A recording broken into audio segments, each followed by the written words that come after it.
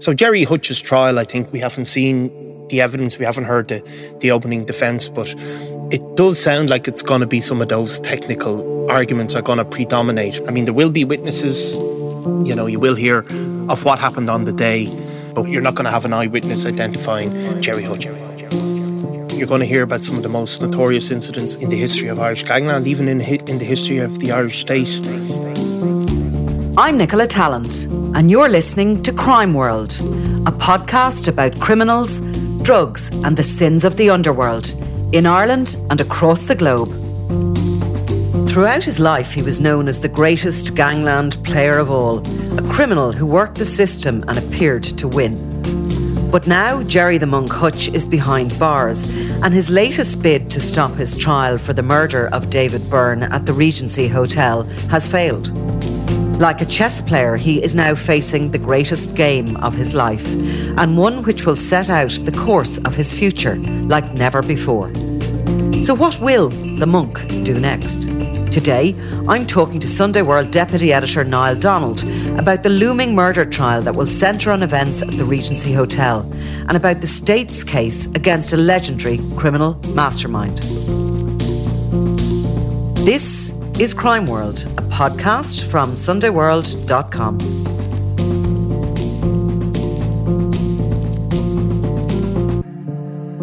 So it looks like Gerry Hutch's last gasp attempt to avoid a murder trial has failed this week, and come what may, he's going to stand trial for the murder of David Byrne. Yeah. I mean, he was basically challenging, it's slightly complex, but he was basically applying with this section, I think it's a 4E, that an application to basically challenge the fact that he was going to be tried in the Special Criminal Court, the constitutionality of it, etc., etc. Yeah, I mean, these things are, by their nature, are very technical, but it was basically an attempt to get it thrown out for insufficient evidence. Yeah. But, you know, there was another technical discussion then about because he wasn't sent forward from the district court, which most people appear, if they're charged with murder, you'll hear them appearing in the district court in front of a normal sort of judge, and it tends then to get sent forward for trial, you know, once there's a collection of evidence and a book of evidence.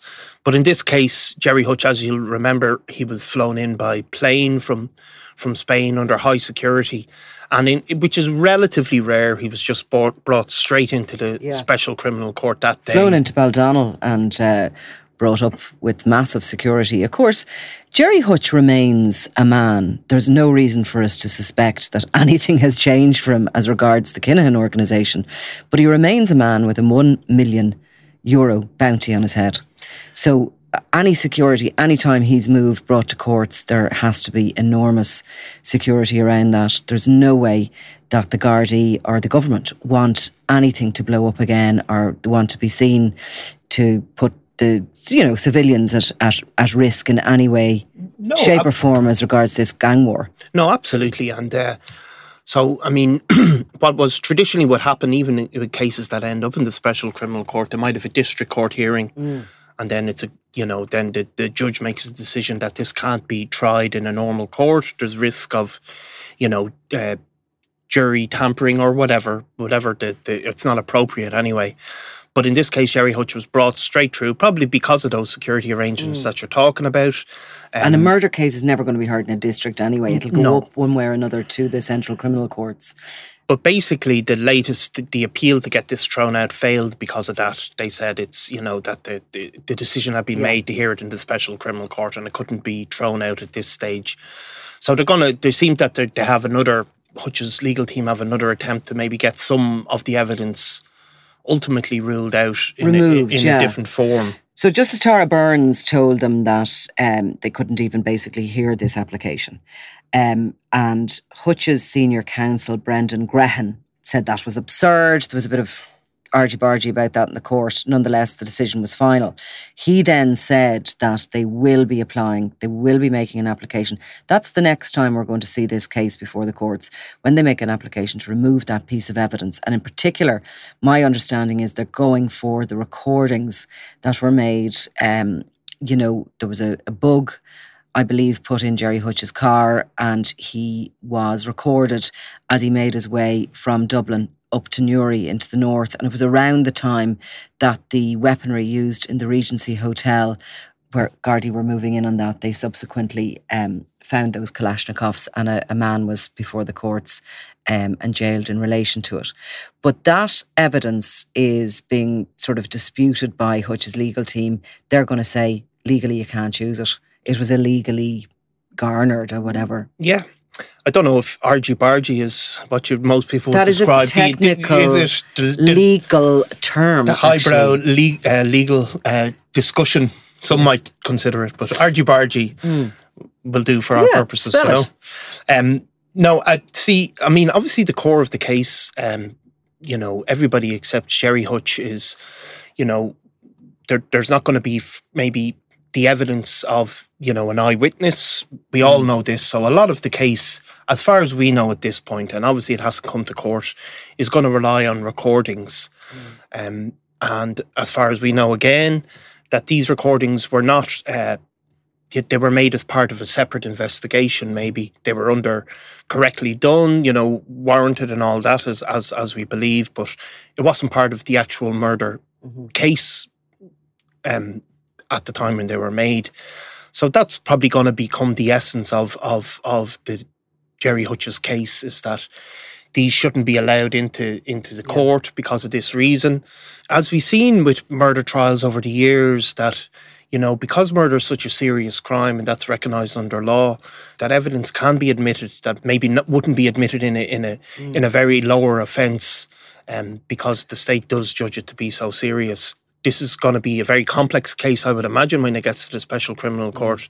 There's going to be a big opening. You're going to hear about some of the most notorious incidents in the history of Irish gangland, even in the history of the Irish state. Yeah. And then I think you're going to get into this really heavy technical evidence about what's admissible, about mobile phones, bouncing off mobile phone masts, as you've probably been through cases like that yourself. I have suffered that kind of evidence, but it's always worth it for the real story that comes out. I mean, court is a theatre. Yeah. It's where where the occurrences, the events of the Regency Hotel will come to life. Yeah. And that story will be told by the prosecution and fought by the defence. I suppose just when you were saying about murder, the stakes are so high here for Gerry Hutch. And of course his legal team and Brendan Grehan is going to do everything in his power for him. That is Brendan Grehan's job, to defend his client to the best of his ability. And, it's interesting, they will always have a go, shall we say. Yeah. Justice Tony Hunt, who presides over a lot of these cases in the Special Criminal Court, made a complaint there in recent weeks about some of these applications that were being made to throw out CCTV and around human rights and all the rest of it. And he's getting a bit fed up of it. Yeah. And he sort of was very vocal about that. But I do recall during the murder trial of Fat Freddie Thompson, who was before the courts for the murder of David Daithí Douglas. And, look, again, they're doing their job. Michael O'Higgins SC was defending Thompson at that stage. But I remember just being quite flabbergasted as he made an application to have all the CCTV thrown out because it breached Freddie Thompson's human rights, he shouldn't have been recorded driving around the town circling his prey, and that this man was entitled to drive wherever he wanted without being recorded along the way. Yeah. I mean, thousands of man hours had gone into literally trailing him as he circled Dublin City, and when he eventually came back to the Dublin 8 area where that murder took place. Extraordinary evidence, but they all have a go, and obviously this will be a bit more than having a go in the middle of a trial. This is going to be very significant, this piece of evidence that they're looking to have removed. Yeah, I mean, like it's the old GDPR defence. You know what I mean? You love that GDPR. I like it for my complaints. Can I just point out that anybody who's operating any service provider that is dealing with Niall, get ready to get a phone call about his GDPR rights and all the rest of it. He's read the whole thing. You will suffer. Yeah, he'd bore you to bloody death, and you just bore you to submission. It's been my main strategy. It works for him. So tell us about it. But if I committed murder, it probably wouldn't work. Right. So because. I mean, I think in we have heard these cases where, it's like people have rights for privacy, maybe if you're being recorded on a CCTV camera in a shop, for example. And if that was to be used in some other forum, if somebody was to, put that up for no particular reason on Twitter or something, say, you would have a case on privacy. But it is different when there's a murder investigation going on, and those, that evidence is accepted, even if there is some sort of privacy argument.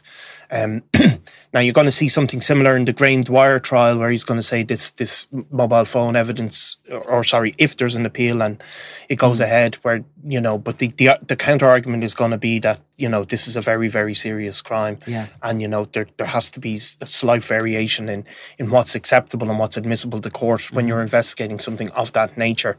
So Gerry Hutch's trial, I think, will, as we say, we don't know, we haven't seen the evidence, we haven't heard the opening defence, but it does sound like it's going to be some of those technical arguments are going to predominate, because there's not going to be, there will be witnesses, you will hear of what happened on the day, but whether you're here, you're not going to hear, I think, you're not going to have an eyewitness identifying Gerry Hutch, as far as we know. I think we'd all be surprised if that was the case. And of course, that last application was accompanied, Gerry Hutch was accompanied in that with Jonathan Dowdall as co-accused. The other three people that will be standing trial, and they'll all stand trial together, are Patrick Dowdall, 65 years of age, Jonathan Dowdall's father, Jason Bonney, a 51-year-old from Portmarnock, and a Paul Murphy, who's 60, from Swords, all Generation Hutch, really, Generation Monk. Unusual to see people of that age before the courts involved with gangland murder. You'd more recently have seen people before the special of that sort of, vintage involved in sort of IRA activity and etc. So, everything about this trial is going to be pretty sensational, I think, and we will discuss how much of it we'll be able to cover on Crime World, but we will hope to maybe do a daily update when there's enough evidence of interest to people. Hutch himself looks like somebody from Castaway now. The last time he appeared, he had the grey hair down to his mane. It's been described. He actually has an amazing head of hair, the man. But he has the mane of hair, grey hair, and he had a beard shaved off this time. And in court to witness this failed application was Sadie Byrne. Yes, obviously Sadie Byrne would be the mother of David Byrne, who was murdered in the Regency. She's also the mother of Liam Byrne, who remains one of the most significant gangland criminals in the city. He's currently has left Ireland at the moment. He would have been Liam Byrne and David Byrne would have been very close associates of Daniel Kinahan. So Sadie Byrne, obviously, is their mother. She's the mother-in-law as well of Thomas Bomber Kavanagh, don't forget that. So she's sort of a matriarch figure of the Kinahans Irish and UK wing. A matriarch figure of that family. Obviously, she's been very vocal at times. She has said we're not a crime family, describing the Byrnes. They're not a cartel. Not a cartel. Family. They're a family, not a cartel, exactly. She said that after the collapse of the case against Patrick Hutch, Gerry Hutch's nephew, who was tried in relation to David Byrne's murder, and the case collapsed, of course. Yeah. And she also staged a protest outside the Dáil with her husband, James Jaws Byrne, who would have been a well-known criminal in Dublin over a long period of time. So, that shows you the tensions of the people that are involved. She's entitled, of course, to appear in the court. 100%. She's lost her son. It's must be something that nobody would ever recover from. But it shows the tensions because you have the connections, obviously, on Gerry Hutch's side, and you have the other connections, and of course, these people, Jaws Byrne and the Hutches, would have grown up together within some circles. So they're all interconnected. Yeah, they all know one another. And then we have at the centre of it this moment, this Regency Hotel, which is where, there was obviously tensions in the background for a significant period of time in the run up to that, but there was this explosion. And yeah, these are people that would have been very, very close. Gary Hutch, who was killed, obviously in Spain, would have shared an apartment with Daniel Kinahan, and Daniel Kinahan would have described him as his best friend, and that. So that you know, those sort of feuds, as you know yourself, where it's not just business, it is personal. So you know, it's a heightened tension situation, and it remains so, even though the days of the inner city had to be policed to within an inch of its life. Things have died down, but they don't go away. Is that a technical phrase? Which? Within an inch of its life. When you're describing a city centre location. I just had to get that little stab back. It's okay. That's because let's not have an argy-bargy over it. Yeah, I was going to ask you, is that with a Y or an IE? I don't know. It's vernacular. We'll Google it. Yeah. Just getting back to Gerry Hutch, and obviously after that incident in the Regency Hotel, his own brother, Eddie Hutch, was murdered. And the last time he was really seen in Ireland was at the funeral of Eddie Hutch, which he attended with his friend Noel Duckegg Kerwin, who was later murdered himself in the driveway of his home.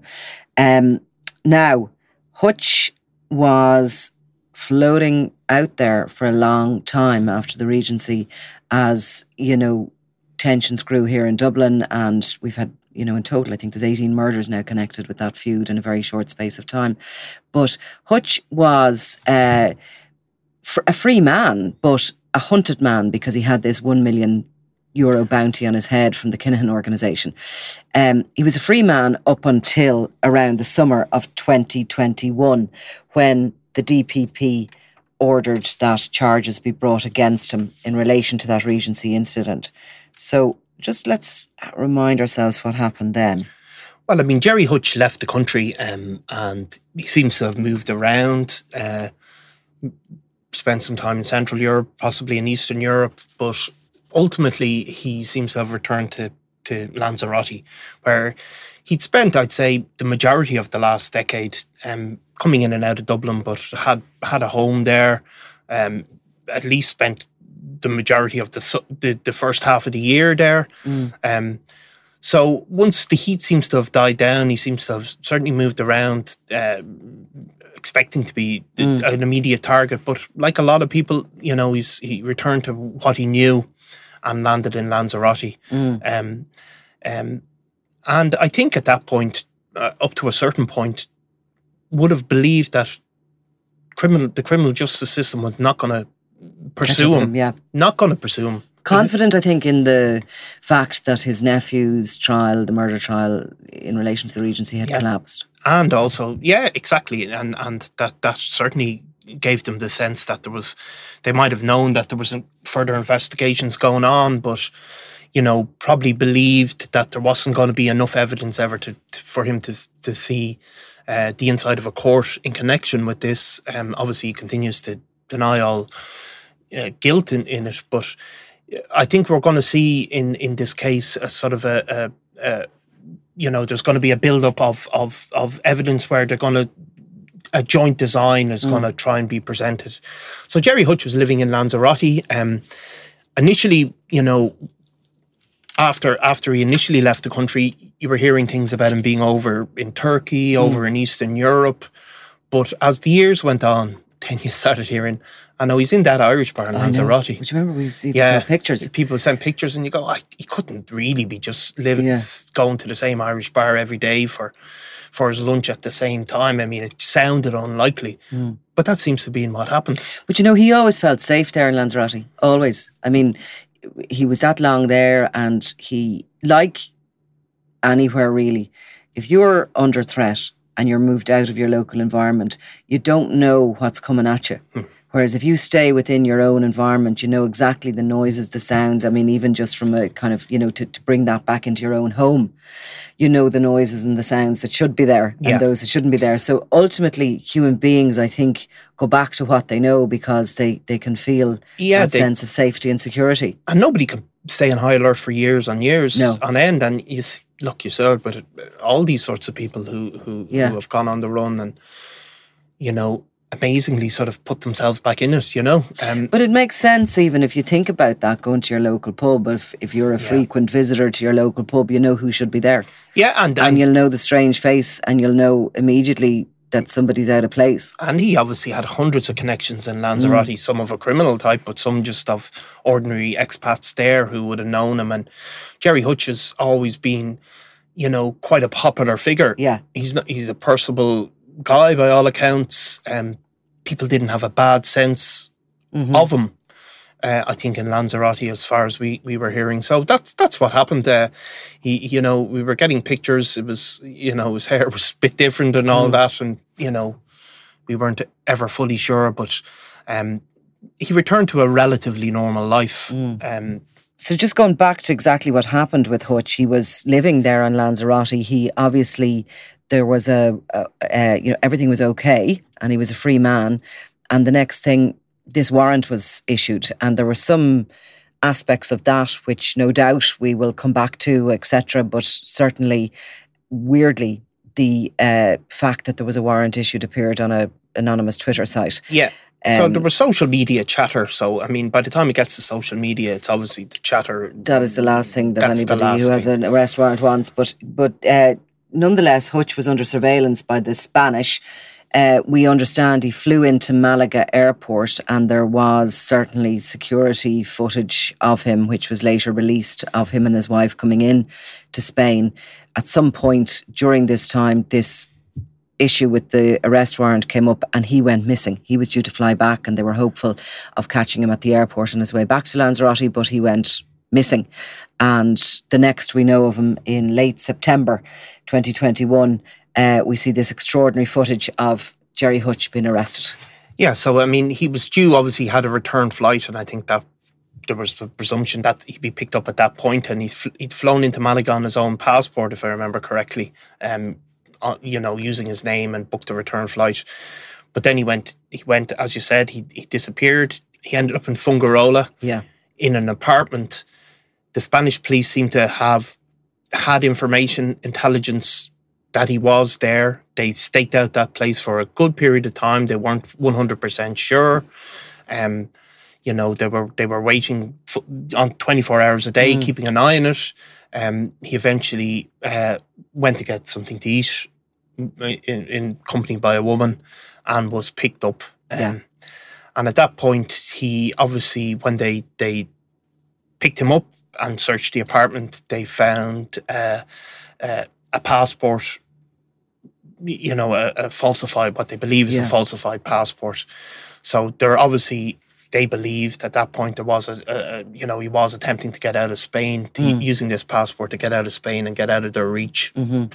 I mean, in a way, a guy as wily as the Monk would almost know that in one way it's game up or over, and another way it's game on, because he's somebody I do believe that would not think that you can run forever.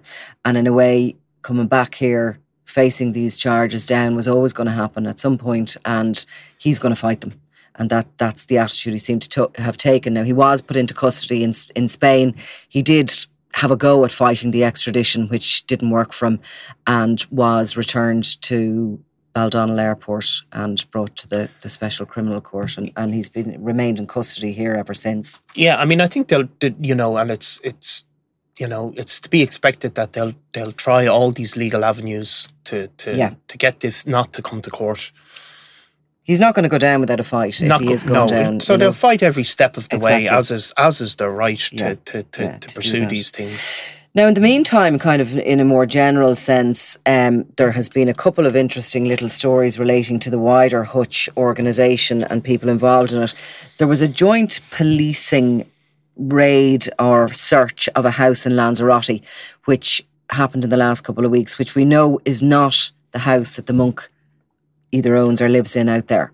No, it's not the house where the Monk had lived over a period of years.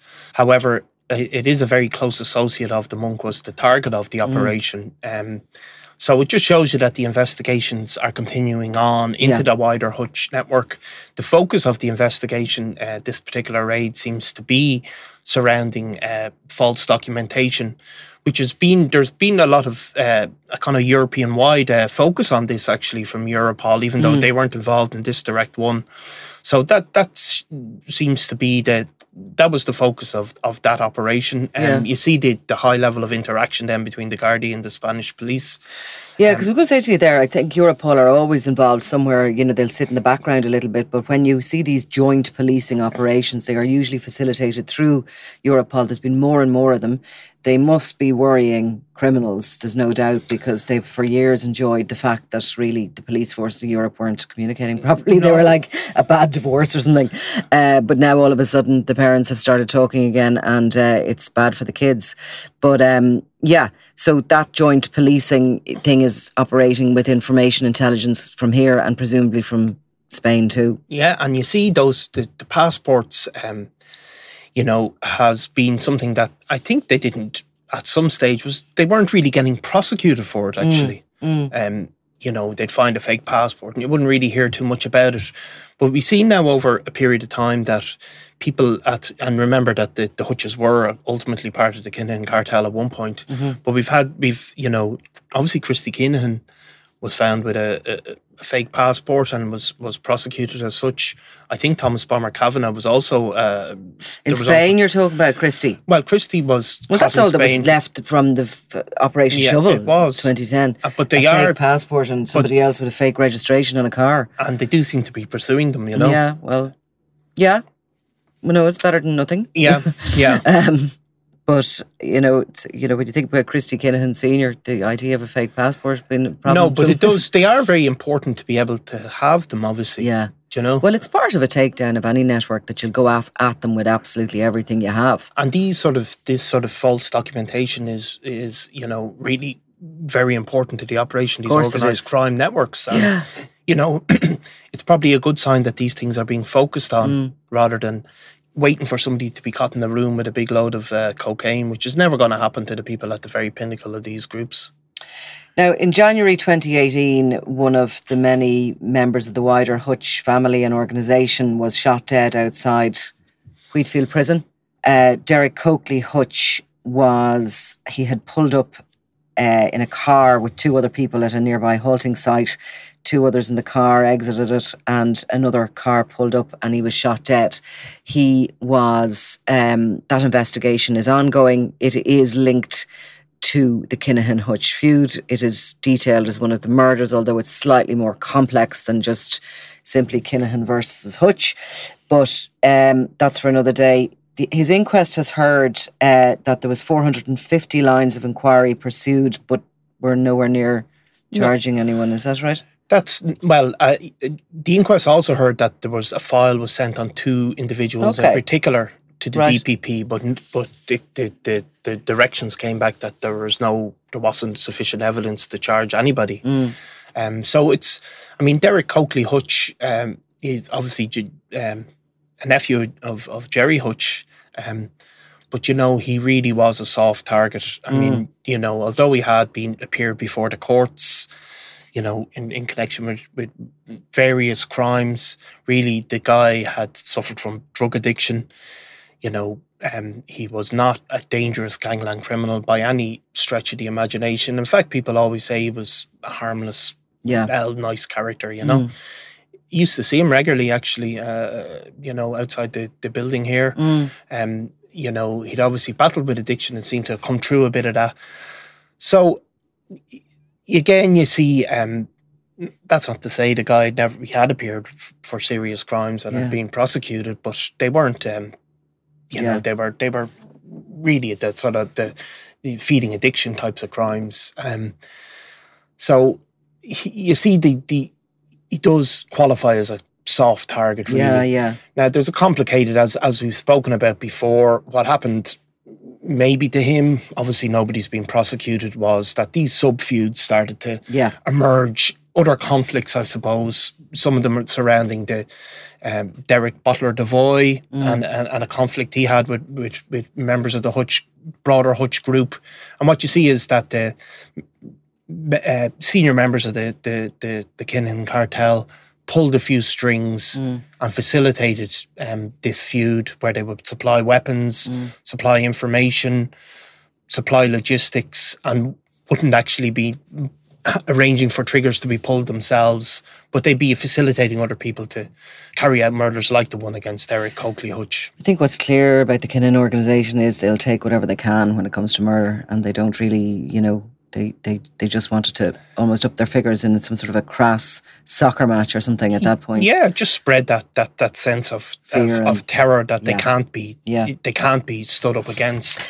Do you think I'd be insulting the listeners' intelligence to explain inquests and why they'd be? No, I mean, I think it's just sort of, we were kind of used to talking about them, and anyway, an inquest happens. A coroner's court sits and investigates an unexplained death. Yes, so it could be a medical misadventure, any number of things. A sudden death very, very often will be, there will be a coroner's investigation, and that's the coroner's court is an arm of the state that is there for that purpose. So when obviously a murder is an unexplained, unexpected death, so all murders will eventually, there will be an inquest into them, and that's when people give evidence about surrounding what happens, and the coroner ultimately will give a verdict for the reason for death. So in a lot of cases, when you see these inquests are, adjourned, etc., it's because the coroner's court doesn't want to step on the toes of the other courts. So if there's a possibility that there is still a criminal investigation underway, that there may be charges brought against individuals for murder or whatever, be it conspiracy, whatever, the coroner's court will wait and sit back until all that is heard in the courts, and then it will. So often years and years later, you'll see even 20 years after a murder is unsolved, the case continuously get called and adjourned with the coroners. So, I mean, I think for families, they want to get some answers, and an inquest will hear some of the guard evidence that's been collected, maybe not to do with, in this case, about who's a suspect or anything like that, but they'll hear exactly what happened. What happened, yeah. A cause of death, a technical cause of death. Obviously, maybe that it was a result of firearms, but they'll give more technical medical evidence. I suppose in many cases, inquests are designed, maybe not designed, but families maybe get a sense of closure out of it. Get a death certificate for a start. Get a death certificate, get to hear, something of what went on, because, sometimes Gardaí don't have that communication with families. Sometimes they do. The family may get a chance to raise some of the questions they want answered as well. But I think, so you see in this case, because of the nature of the evidence given by Gardaí, obviously murders just remain open in Ireland. They don't get closed. Like I think in the States, they say that case is closed or whatever. It doesn't work like that here. If evidence came forward, 20, 30 years in the future, the prosecution could go ahead. But I think, when you have Gardaí giving, relatively detailed information, you really, and they're saying, that, you know that this case is, it's very, very unlikely to result in a prosecution at this point. Really hard to see beyond somebody coming forward. Confessing. And finally, and we will come back obviously to Hutch over the next couple of weeks or months, whenever the next application is made to the courts. We'll go down and have a look and see what they have to say about that. But just finally, Del Boy Hutch, the monk's nephew, released from prison after serving a lengthy sentence for manslaughter and for armed robbery, a very notorious criminal figure. And in May, he was driving through Dublin on his motorbike, and there was a very unfortunate accident. Yeah, so I mean, Del Boy Hutch would be, I suppose, one of the more notorious members of the Hutch clan, He would have been sort of the brother of Gary Hutch, very feared criminal in Dublin, and obviously he had that at a certain point. He was, had the backing of the Kinnan cartel. So he got out, and obviously he was on a motorbike. From what we've been told, that he came across a Garda checkpoint. It seems that the Gardaí at that moment that he spotted them had pulled over Mr. Big, one of the major drug trafficking figures in the city. There's no sense of whether They were Del to Boy meet. was to meet or not, or was a coincidence. You know, everybody's in roughly the same area, but he seems to have done a U-turn, sped away to the inner city, and ultimately was involved in a very serious accident with a Ukrainian refugee, a woman. She's suffered catastrophic injuries, I suppose, in the crash. Del Boy Hutch obviously was injured, taken to hospital, but not seriously, was able to get up and leave in a day. So there's a very active Poor investigation. woman. And she's still in hospital, and she's still in unlikely hospital as to far as ever well, you know, a- serious, Yeah. really suffered very, very serious injury. So it's a very tragic hit by story. a motorbike. I mean, come on, Yeah, I mean, crossing a road like. crossing a road, and you know, it's very, Some of our very. own people witnessed it. Some of our own people witnesses that, as it's close to the office here. You know, so really, really serious. So the Gardaí continue to investigate Del Boy in connection with it. You know, there's obviously They're saying for the moment, criminal charges may be brought against him in relation to the accident, but yeah, but I mean, it is again, it's a tragic accident. Yeah. You know. yeah, it just seems to be one thing after another. So I mean, Gerry Hutch is expected to stand trial in October. Yeah, October 3rd. So that you know, and these things can always be delayed, as you know yourself. But you know, it'll be at that point, it'll be 6 years after the Regency. Yeah. Well, not fully 6 years. So it will be a kind of a bookend to Yeah, what has been a really, really tumultuous 6 years, but in Irish gangland. yeah, And when Gerry Hutch comes before the court, you'll have seen a huge amount of people. I mean, I don't know the exact number. You're talking 70, 80 people in that time. Most of the major gangland figures in this country come before courts in connection with the fallout of everything that happened. However, 3 of them, at least, remain in Dubai. yeah. And exactly. that is the next step. I mean, Yeah. that's really what you know. There's That's still the unknown. What's going to happen that's next? still the unknown. And I mean, obviously, the 3 I'm talking about is Yeah. Christy Senior, Christy Junior, and Daniel. Yeah, wanted 5 million Yeah, on 5 each of their million. heads, Yeah, and I'm still trying to trying to muscle in on that. can't send Having them to a hope.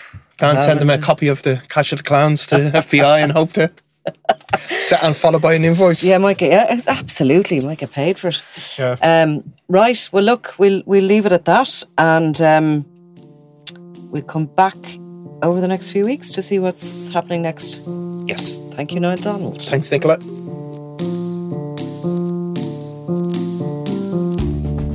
You've been listening to Crime World, a podcast from SundayWorld.com, produced by Ian Mullaney and edited by me, Nicola Tallant.